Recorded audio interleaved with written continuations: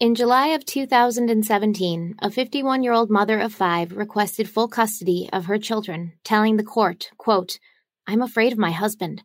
I know that filing for divorce and filing this motion will enrage him.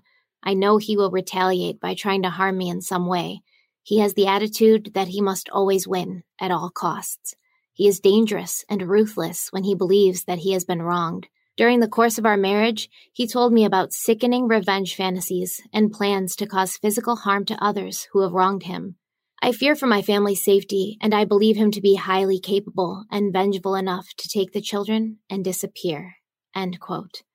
That mother was Jennifer Dulos, and within 2 years, she would disappear, never to be heard from again. The last time she was seen was on May 24th, 2019. It was a cool morning in New Canaan, Connecticut, and Jennifer Dulos was seen on camera at 8:05 a.m. returning home after dropping her 5 children off at school. In just a couple hours, Jennifer is scheduled to attend 2 doctor's appointments in New York City, but she will never make it.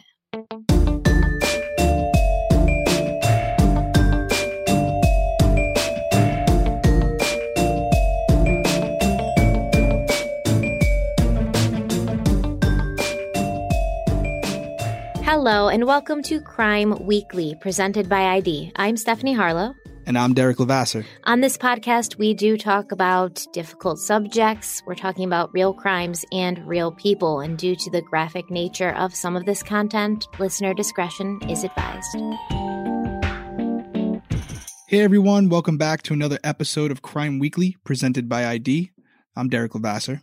And I'm Stephanie Harlow. This week, we're diving into the Jennifer Dulos case, discussing all the twists and turns that began to unfold as this case caught national attention a little over a year ago. Today, people are left questioning how something so horrific could happen in one of America's safest and most wealthy zip codes. Stephanie, you covered a lot of cases. What is it about this story that you think people gravitate toward? I mean, it has everything. There's love triangles, an estranged wife, an estranged husband, custody battles. It has everything. And it also has a very relatable victim, Jennifer Dulos. Well, there's definitely a lot of layers to this story. In fact, this is going to be our first case that we break up into 2 episodes, right? It's probably not the last though, right? No. And we're going to be doing a lot of these. We've seen some of the comments already, and we know that you guys want the details, and so do we. So we would prefer to break the case up over multiple episodes than to leave something out that we both feel is important. Yeah, and I mean, we wanted to do that with Chris Watts, but we also didn't want to overwhelm you guys first episode. And, you know, sometimes people like it short and sweet, but not you guys. No, I definitely agree. And I know we have a lot to cover. So should we just dive into it? We should dive into it. But first, I want to remind everybody that ID's special, Doomsday, The Missing Children, premieres December 20th at 9/8 Central. When news broke in December 2019 that 7-year-old JJ Vallow and his 16-year-old sister Tylee Ryan were missing from Rexburg, Idaho, their mother, Lori Vallow Daybell, became infamous as the Doomsday Mom, who refused to tell anyone where they were. While several police departments and the FBI conducted a nationwide search for her children, she jetted off to Hawaii with her new husband, a former gravedigger turned author, podcaster, and doomsday prophet, Chad Daybell. This strange true life drama, including Chad and Lori's alleged beliefs in zombies and the nearing end times, would take its darkest turn just 6 months later when authorities found remains of both children buried in unmarked graves in Chad Daybell's backyard. With exclusive access to the family, to former group members, and to the investigation through the lens of the grandparents, we will be in the eye of the storm as the Lori Vallow Daybell story unfolds. Now, Derek, I've followed this case since the beginning. I think I was one of the first people who covered it on YouTube. Are you going to be watching this? Yeah, I'll check it out. And I definitely just heard they announced this week that now Discovery Plus is coming out, D+. So, you know, if this case isn't your cup of tea, there's going to be tens of thousands of other cases and shows that you can watch by going to D+. Yeah, actually, I believe D+ launches January 4th.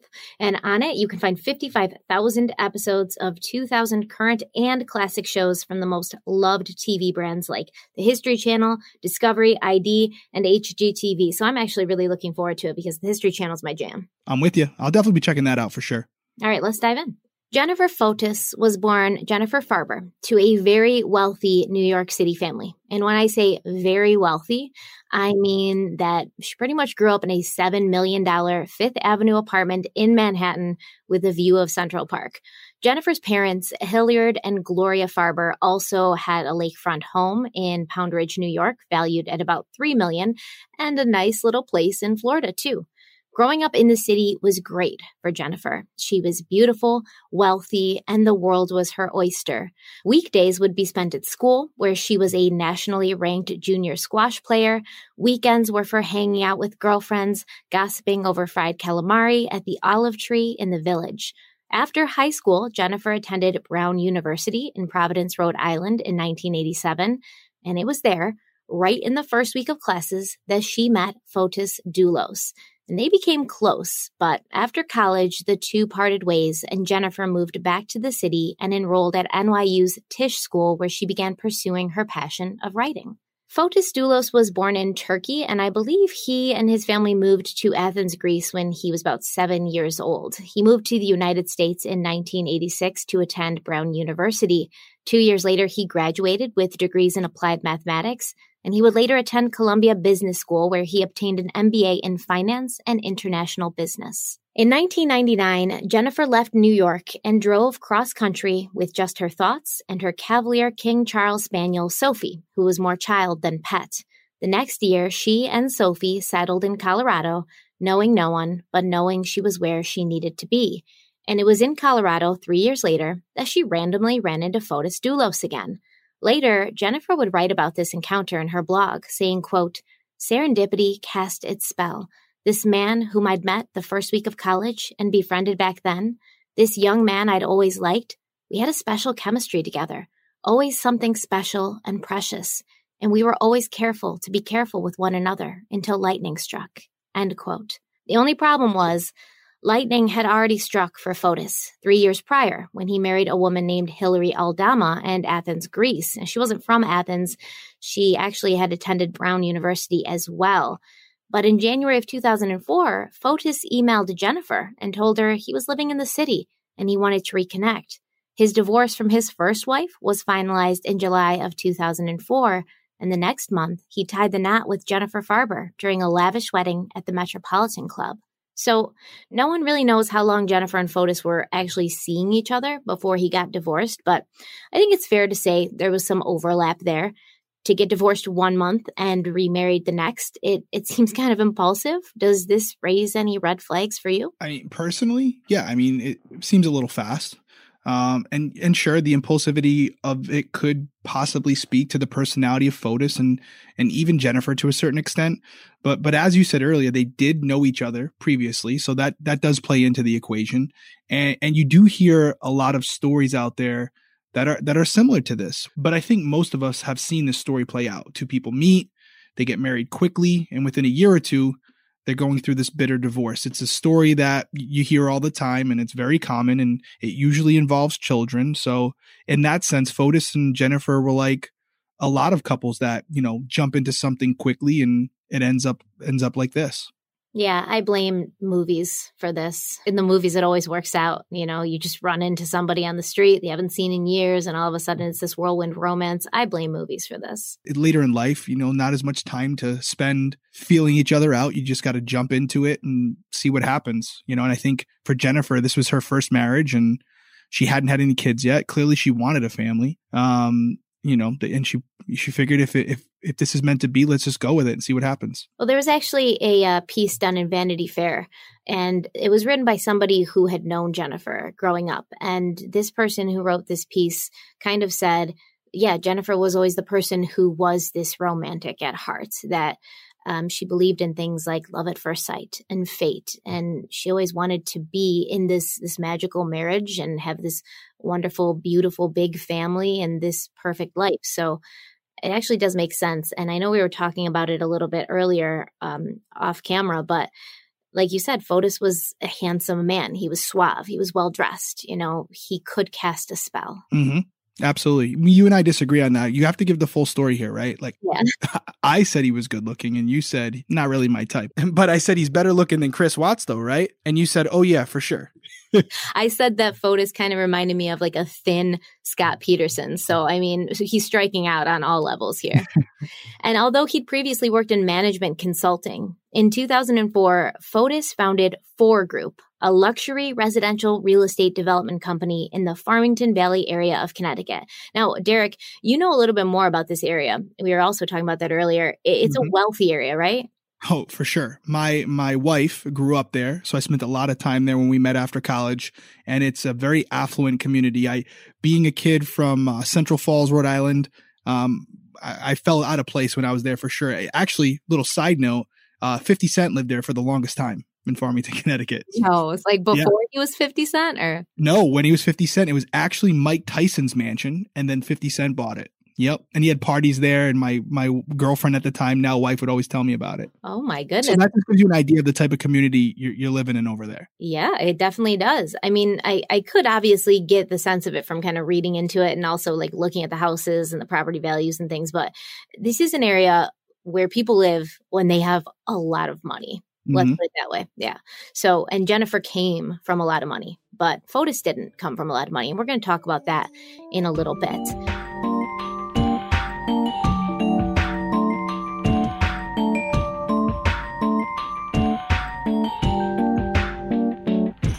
Between 2006 and 2010, Fotis and Jennifer would become the parents of 5 beautiful children. And this seems like a lot of kids to have so quickly, but 4 of them were actually twins. So 2 sets of twins, and then they had a little girl. Their youngest was a girl. Jennifer and Fotis had one of those good on paper marriages, in my opinion. They were both attractive, well-educated people. They looked really good together, but they had very different personalities. Jennifer was a writer. She was an introvert, a nurturing and steady presence in the lives of her children.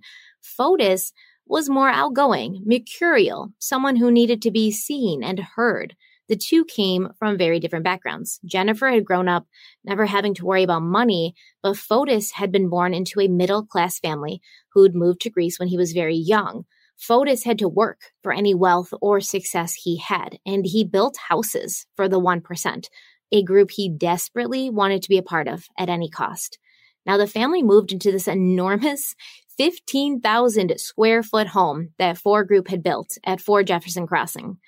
Fotis himself worked out of the house, with his business office taking up an entire 2,500 square foot wing of the home. Fotis's office was the size of my entire house. It kind of makes you feel like you're doing something wrong, doesn't it? Yeah, just a little bit as I sit here and work out of my 500 square foot office. But as you said, you know, he had this extravagant home. But the difference between him and us is that you and I are able to pay for these offices, and we're able to pay for the homes that they're in. And that's an important part of the whole equation, right? Like, you have to be able to actually provide the funds to keep this up to date. And it doesn't seem like Fotis was doing very well in that department. It seemed like he was struggling, he had some financial issues. And we might get into that a little bit more. But as you just mentioned, Fotis wanted to live that lifestyle of the rich and famous, and he wanted to be accepted by them. So I'm sure some of this was for appearance and to show off how successful he was, but looks can be deceiving.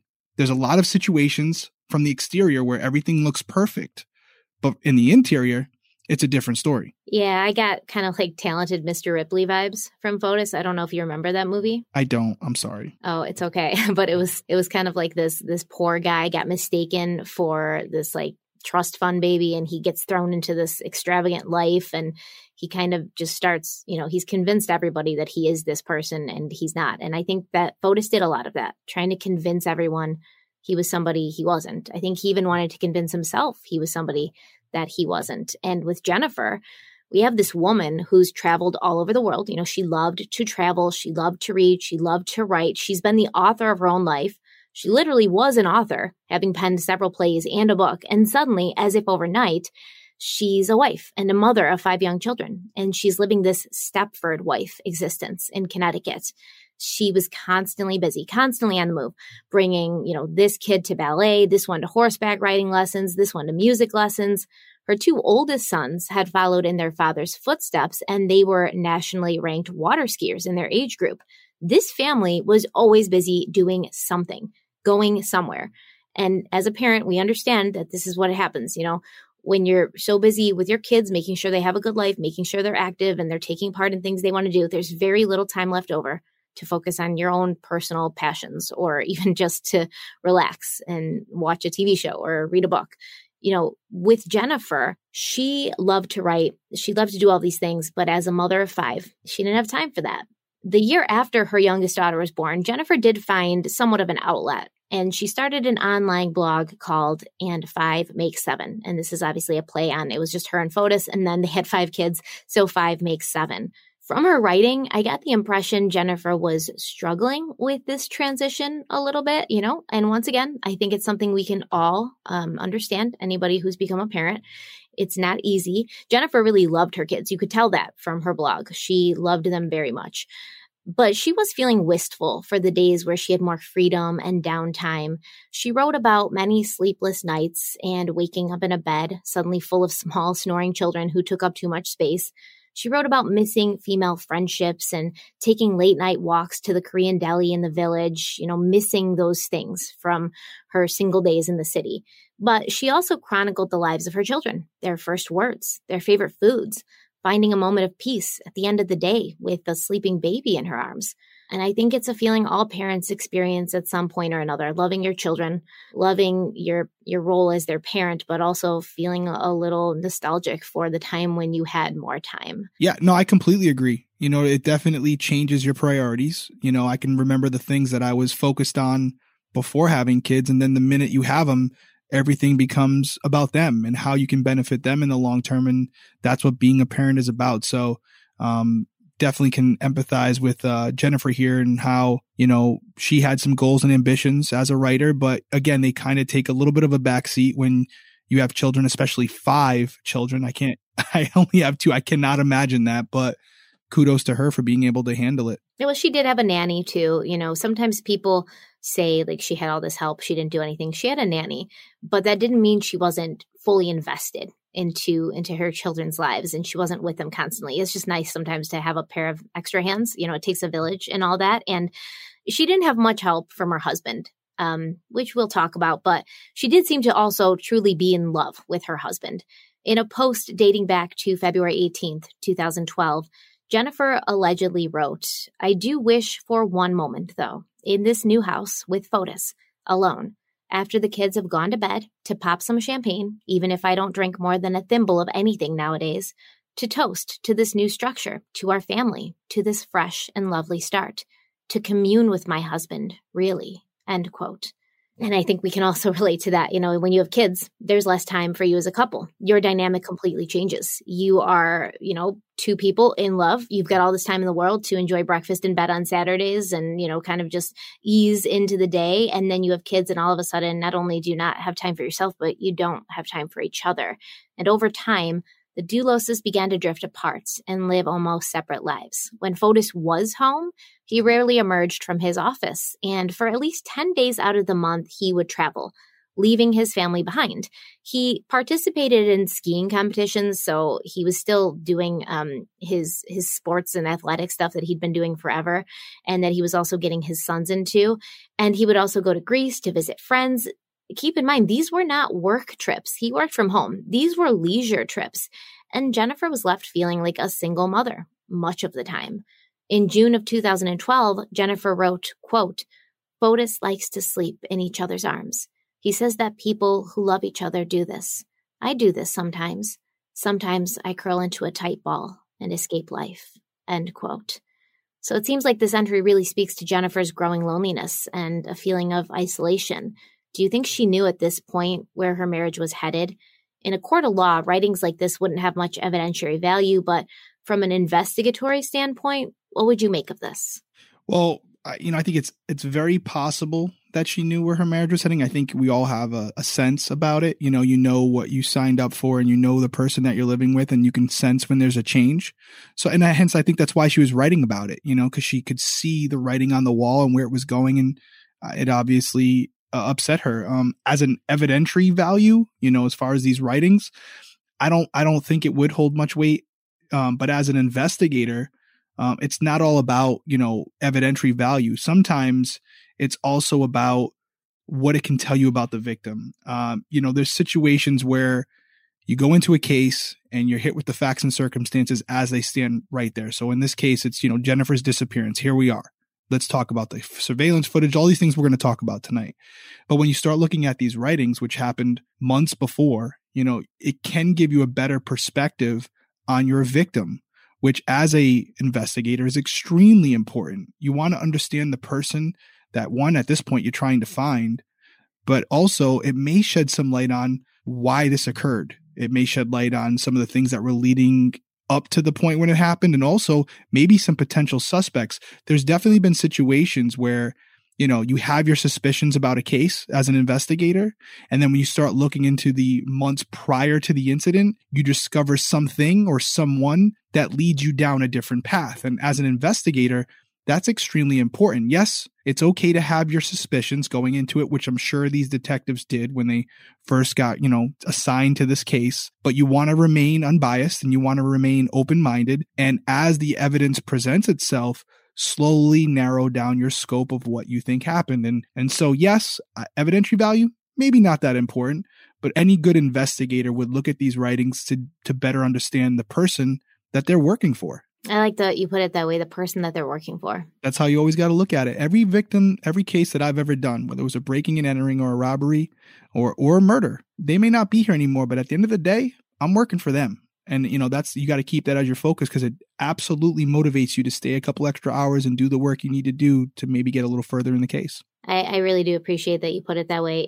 It definitely, it makes me view things from a different perspective. And I did talk to you earlier about how I really do relate to Jennifer Dulos and how I found myself becoming, very close to her as I read through her blog, which I read more of it than I needed to. But I felt like I related to her. I felt like I was her. I have been her. I feel like we all have been her at some point or another. So it kind of makes me happy that you said that. And I hope that the cops on her case really felt the same way.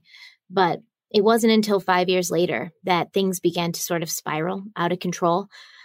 On January 8th, 2017, Jennifer's father, Hilliard Farber, passed away in his New York home at the age of 83. Now, Hilliard had been a former VP at Chase Manhattan Bank before forming his own brokerage firm, Hilliard Farber & Co. Now, it turned out that Farber had been helping his son-in-law build his business, loaning him money to buy properties, which Fotis would then build expensive homes on. The understanding was, once Fotis sold the houses, he would repay the loan. Now, at the time of Hilliard Farber's death in 2017, Fotis owed him $1.9 million plus interest, and he wasn't paying. And then just 2 months later, in March of 2017, Jennifer discovered Fotis was having an affair with a 45-year-old South American businesswoman named Michelle Traconis, who was also a Four Group employee. According to Traconis' professional profile, she earned a psychology degree in Venezuela. Then she trained as a therapeutic writing instructor at a Michigan academy. Then she worked at a writing center in Dubai, and she actually worked with children who had both physical and mental conditions. She then worked for 9 years at the Cerro Castor ski resort in Argentina, where her one-time husband and ex-Olympian Gaston Bugue was the director. So Fotis seems to be attracted to women who travel around a lot, beautiful, worldly women, but he also seems to be attracted to women while he's already married. Yeah, that does appear to be the case. Yeah, and it's evident in what you're laying out here right now. I mean, he definitely likes to have his cake and eat it too. I think I shouldn't say this. Maybe he was still in love with Jennifer, but at the same time, he's always looking for the bigger and better thing. What's the next improved version of what I currently have? My opinion is a level of narcissism there where, he feels like he's this, good looking, well-educated, successful guy. And he deserves more. But it definitely appears that, he saw Michelle in the office. It was something that he wanted. It was, a possession for him. He wanted to accomplish this, this goal of being with her. And he couldn't even wait to get divorced from Jennifer before doing so. And again, it does appear to be a pattern for Fotis. Yeah, I get the impression he's kind of like that thrill seeker guy, and I think a lot of men who do, who find it hard to be monogamous are kind of that personality profile. You know, they're the kinds of people that are just going to go base jumping or try to hold on to their youth when they are men in their 30s and 40s and they should be settling down and, you know, being a father and a husband, but they're still out of town, you know, in ski competitions and traveling and jet setting, like they don't have a family at home. So it's a very specific personality profile, but I think it's the kind of thrill seeker personality profile, and that can be dangerous. And Jennifer found out about this affair. And when she confronted Fotis about it, he didn't apologize. He didn't pretend. He didn't even pretend that he would end it. He doubled down and he presented Jennifer with his plan. In a court document, Jennifer claimed, quote, "My husband informed me that he decided to move Michelle and her daughter into the marital home and enroll her daughter in the private school that our children had attended for the last 2 years. He informed me that our children and I will continue to reside in the marital home every weekend during the summer so that we all, his paramour and her daughter included, would be together. He also informed me that he will come and go from my mother's residence whenever he wants during the week.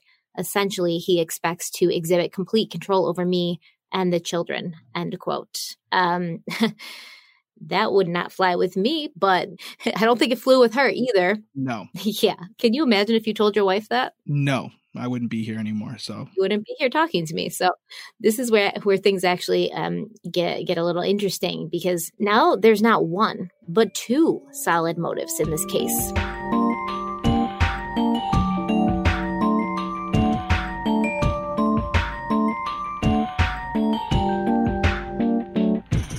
Now, knowing what you do of Fotis so far, what do you believe is the stronger one, money or love? You know, I was thinking about this. I don't know if it's completely about either.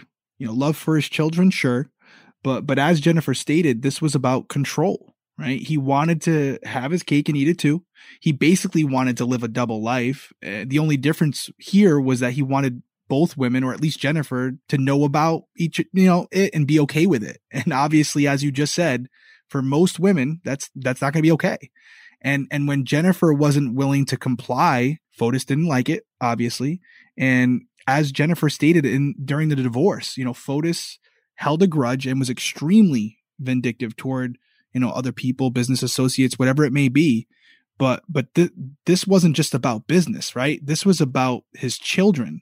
So you can only imagine the lengths he would go to seek revenge on someone who possibly would affect his ability to see his children. And I think that's where we're going with this. I don't even think it was about the ability to see his children.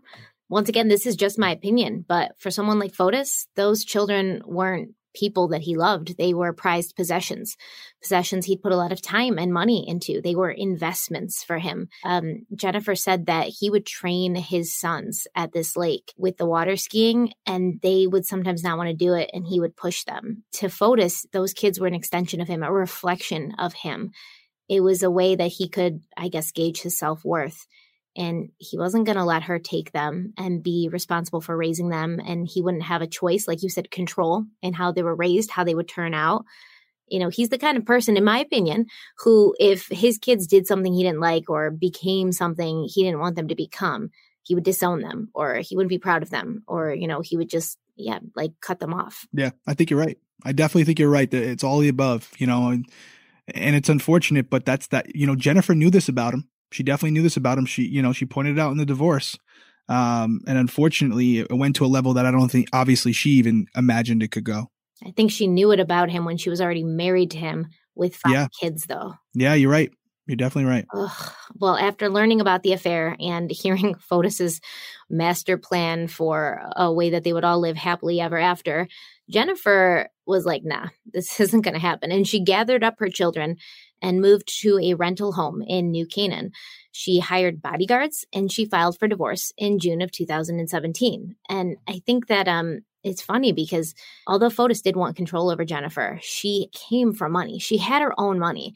So in a normal situation where the husband's the main breadwinner and the mother stays at home and raises her kids, she's going to feel trapped. This is 99% of normal marriages where there's this power struggle like this.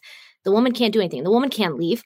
What's she going to do? She doesn't have a job. She's been raising kids while her husband went to work and, supporting him while he went to work. And making sure everything was handled at home. She can't just leave and go rent a house in New Canaan. I think it bugged him to no end that she had money outside of him and she was able to do these things. Mm-hmm. And in the intro to the podcast, you heard some of Jennifer's words, how she felt about her husband at the time. She was afraid of him. She thought that he was capable of taking her children and leaving the country.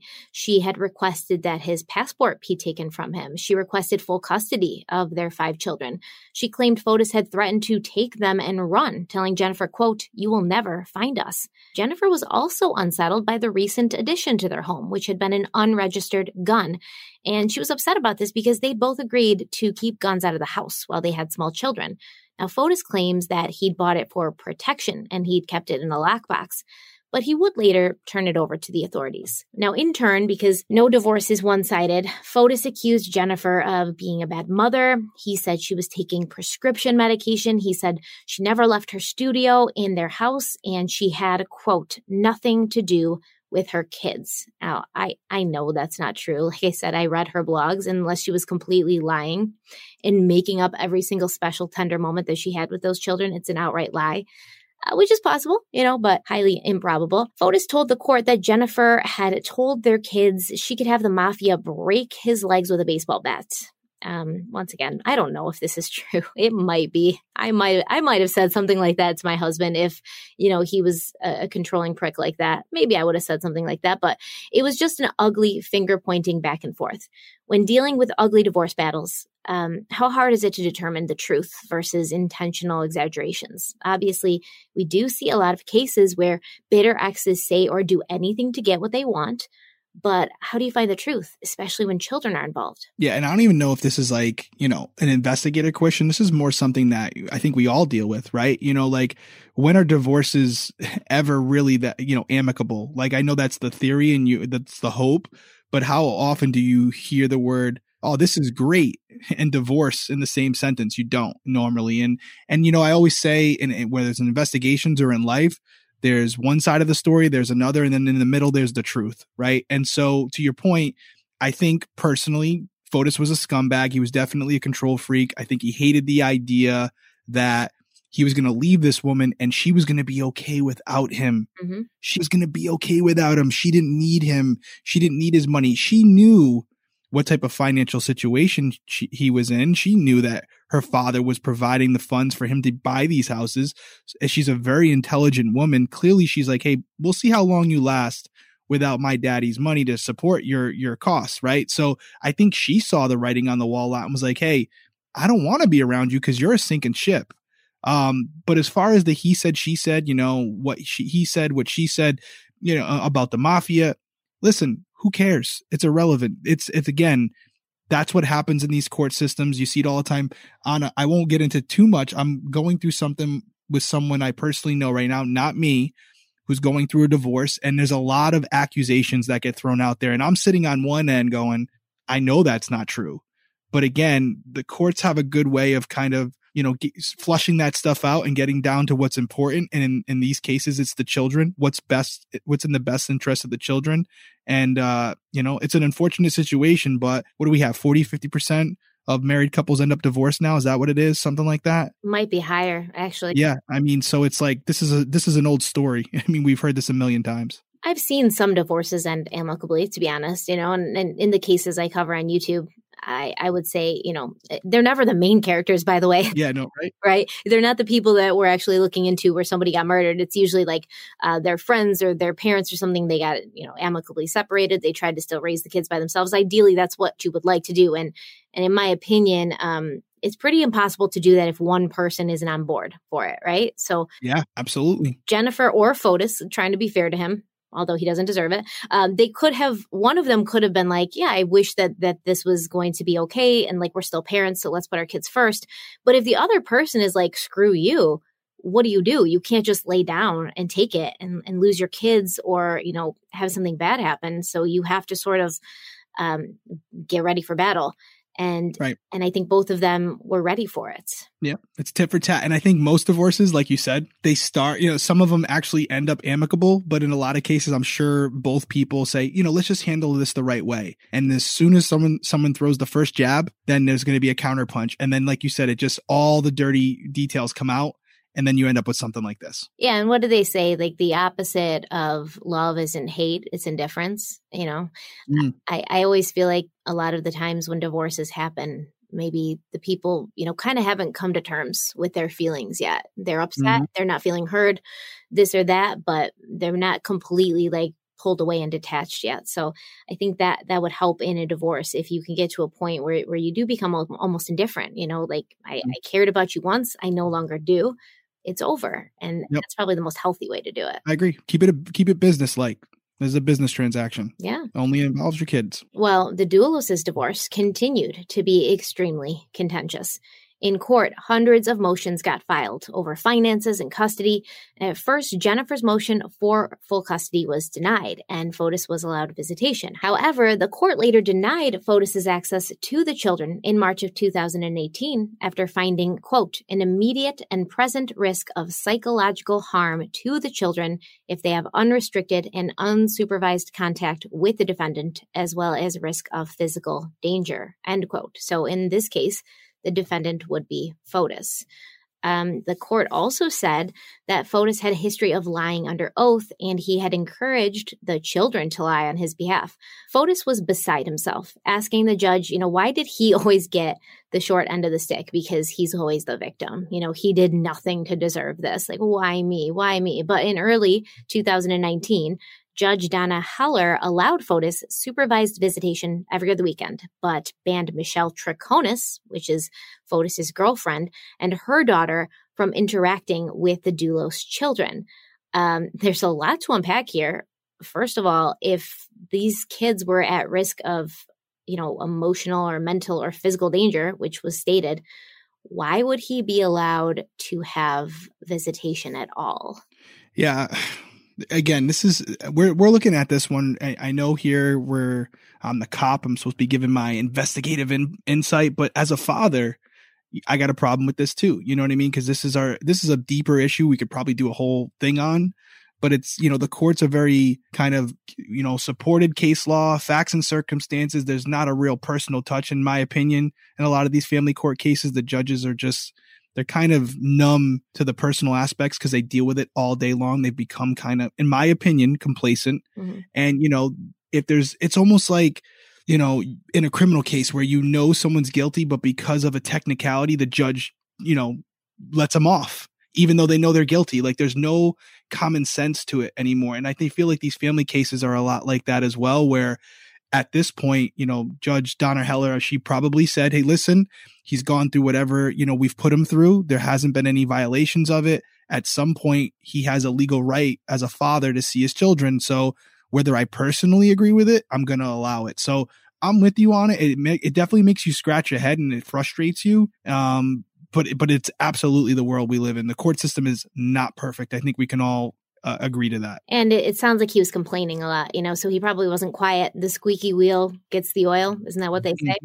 Mm-hmm. But what about the judge banning Michelle's daughter from interacting with the Dulos children? Is this common practice? Like, why are the children outside of the family being even involved in this? Yeah, I didn't have a problem with this. I think this is pretty common, right? I mean, I've seen a lot of divorces where the two exes are going to go their separate ways, and there's some type of like formal agreement where they both agree that they're not going to bring whoever they're dating or whatever into the children's lives. I think there's also like an exclusion where it's like, hey, if eventually you marry this person, then that would be the exception. But I don't have an issue with this. If he's going to go out and date women, they shouldn't be around the kids. And I think that's a reasonable request. And that's on both ends. If Jennifer started dating someone, same thing. So I have no problem with that. And as far as it trickling down to Michelle's children, of course it would apply to them as well, because they could influence the situation one way or another if they're hanging around the kids. So I have no issues with this whatsoever on either side. What's your thoughts? I see you nodding your head. I feel like your wheels are turning. Well, I'm just wondering, why would it even be brought up? Did Jennifer request it? Was she like, I don't want this woman and her daughter around my kids?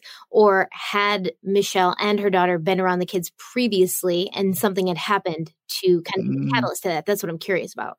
Well, let me ask you this. If you knew that this was the woman that knew of you, right, probably had met before and was having an affair with your husband, would you want your children around her, whether there was something or not before? I guess that's where I go back to the whole, indifference is the opposite of love. I'm not going to divorce you until I'm absolutely done with you. Mm-hmm. And then at that point, I wouldn't really care what you did. But yeah, I mean, thinking about it now from that perspective, considering this exact case, I probably wouldn't want. Right. And want that woman around, you might not care, but want that woman around your children, not you, but around your kids every day, celebrating birthdays and Christmas, whatever. And she's not even married to your ex, so I personally, as if my wife and I got divorced, and I knew she had been having an affair with someone, I wouldn't want that guy around my kids. Mm-hmm. Maybe I'm bitter. Everyone's judging me right now, but I wouldn't. They're probably judging me. They're probably saying I'm lying. But I do have an ex. I have a child from a previous relationship, and we get along, and that he has kids with his new wife, and I have kids obviously with my husband, and everybody just hangs out and we get along. So I think that's best for the children. But this is very early on too. Mm-hmm. The divorce. So it's probably not there yet. And knowing Fotis and what he was like, it might not have ever gotten there. But right. Let's fast forward a little bit. And it's now May 24th, 2019. At 11:30 a.m., Jennifer's nanny, Lauren Almeida, arrives at the New Canaan home only to find an unopened granola bar, Jennifer's coffee mug on the kitchen counter, and 10 missing rolls of paper towels. Now, Miss Almeida found this to be incredibly strange because she just placed a brand new 12-pack of paper towels in the pantry the night before. Jennifer's 2017 black Suburban was also missing from the garage, striking Lauren as odd because she'd mentioned she would take her Range Rover to her appointments in New York City. After connecting with close friends of Jennifer's on her possible whereabouts, Lauren reported Jennifer missing at 7 p.m. Now, this obviously seems to be a quick turnaround for a missing adult woman. She could have been anywhere, especially because all her doctors and things were still in New York City. So every time she had to go to the doctor, she'd have to go to New York City. But why do you think law enforcement took this case so seriously from the jump? I definitely think there's a few things at play here. And some are deep, but I think the main surface level thing is this is an affluent community. Crime is not prevalent here. So when someone just goes missing without any notice or any inclination of where they're going, it's a problem. And in a community like this where they don't get a lot of crime, cops are going to be all over this. And then there's another aspect to it. We have to acknowledge it. There's socioeconomics playing in here, right? Like there's, these are rich, wealthy people. And in a lot of cases, they do get a different level of service from law enforcement. I know in urban areas, more economically deprived, there's a lot of complaints that when individuals call the police, they may report someone missing. They give them a different answer like, hey, got to wait till 48 hours. Or, there's these different technically are the standard, but, that's the service they get. Where in a case like this, I think it was more what I said previously that, it just didn't add up. This woman should have been accounted for and she was nowhere to be found. And that's why they hopped on it. But it could be a combination of both. Yeah, you're probably right. It's probably a combination. I remember the Kanika Jenkins case where she went missing at that hotel. I believe it was in Chicago. And her mother kept calling and saying, my daughter hasn't come home. And the 911 operator was like, she probably just, drank too much and she'll sleep it off in a hotel room, kind of just wrote her off. So yeah, there's a little bit of that in there. But during their initial investigation, police observed residential surveillance footage that showed Jennifer's Suburban traveling away from the home at 10:25 a.m. They also observed several stains on the garage floor and on her Range Rover, which was still parked in the garage. Hours later, Jennifer's Suburban was found near Waveney Park, just minutes away from her home. Yeah, I think it's important to note that it wasn't just a few stains, right? It was blood spatter, which is highly suggestive of a serious physical assault, and possibly even cast off, right?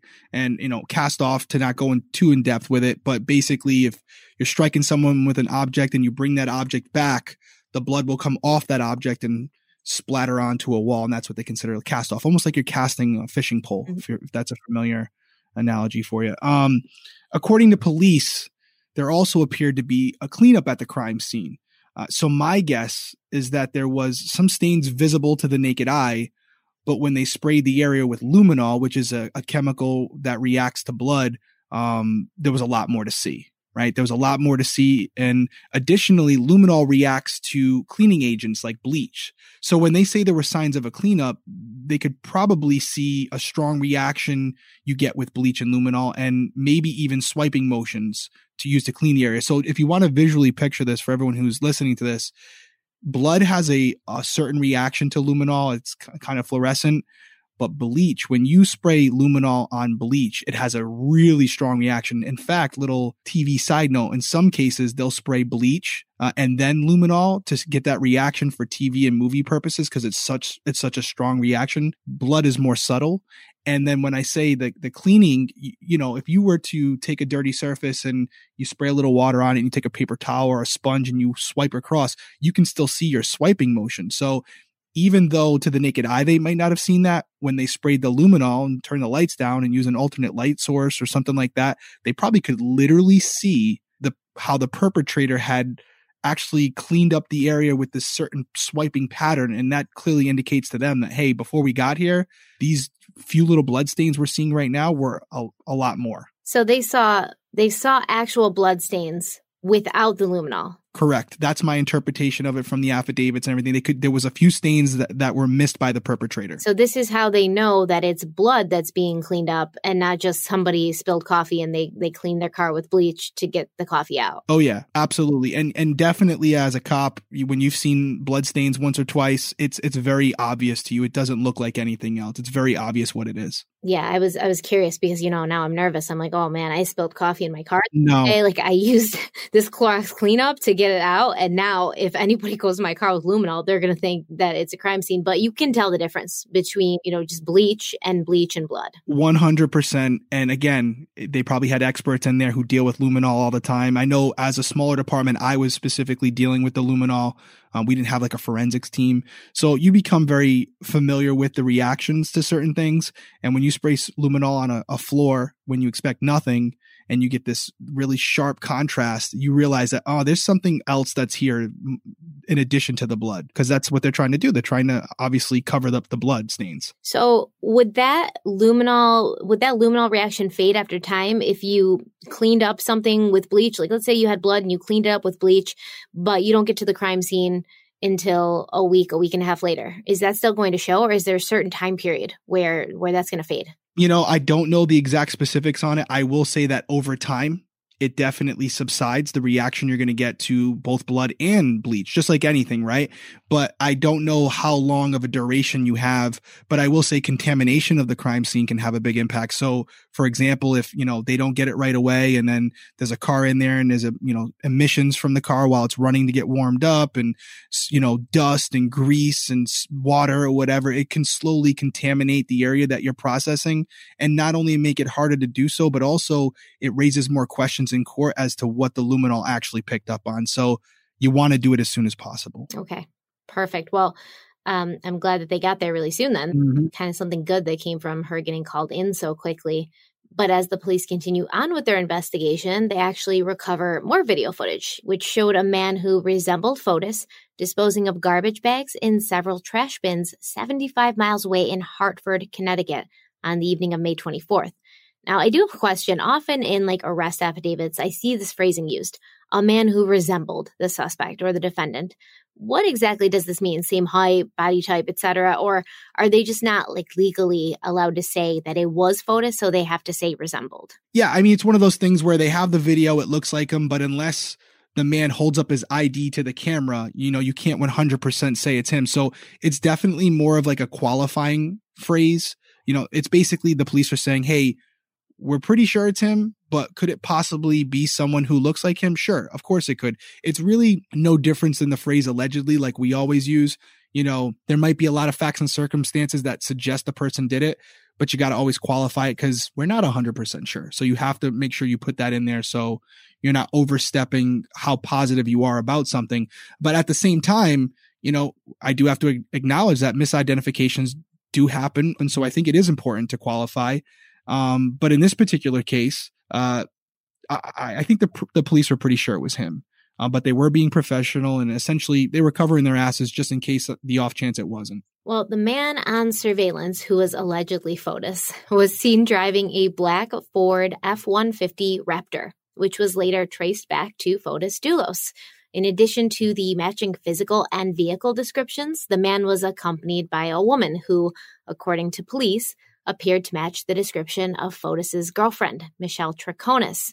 Both of their cell phone coordinates confirmed that they were, in fact, in the Hartford area during the time when the videos were captured. So we got surveillance footage of them. It matches the truck that Fotis drives, and their cell phones are pinging in that area. So I think we're a little bit more further along than allegedly here, but okay. Yep. Yeah. Authorities later searched the trash bins and they found garbage bags containing Jennifer's clothing, including a Vineyard Vines t-shirt and sponges stained with blood belonging to Jennifer, according to the arrest warrants. In addition to the clothing and sponges, there were 4 3-foot-long zip ties stained with Jennifer's blood. Then there's this large, rigid object that Fotis was caught on tape removing from the bed of his black pickup truck. That object was consistent with the appearance of a WeatherTech brand rear cargo liner determined to be missing from Jennifer's 2017 Chevrolet Suburban. And I think that's where we're going to end it for this week. There's a lot to cover in part 2 of this case, the investigation. I know that Derek has prepared. He really went deep into this investigation. He has a lot of notes, and I'm really excited to hear it from his viewpoint. Yeah, you nailed it. There's a lot here. I don't want to rush through it. You know, I think this is a good part to break it up. We're starting to get into the case now, the meat and potatoes of it. And I want to really take our time with it and break down each specific thing. Because just in the last section that we've discussed, there's a lot to go over there. So I think this is a good part to end it. And if we have a couple seconds, I just want to say, you know, thank you to everybody who listened to the first podcast. We've been seeing the response to it. It's been really good.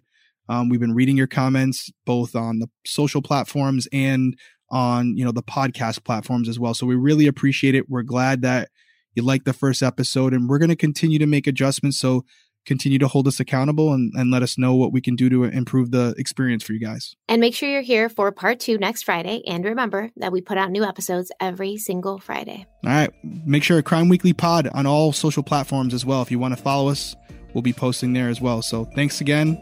See you next week. Bye.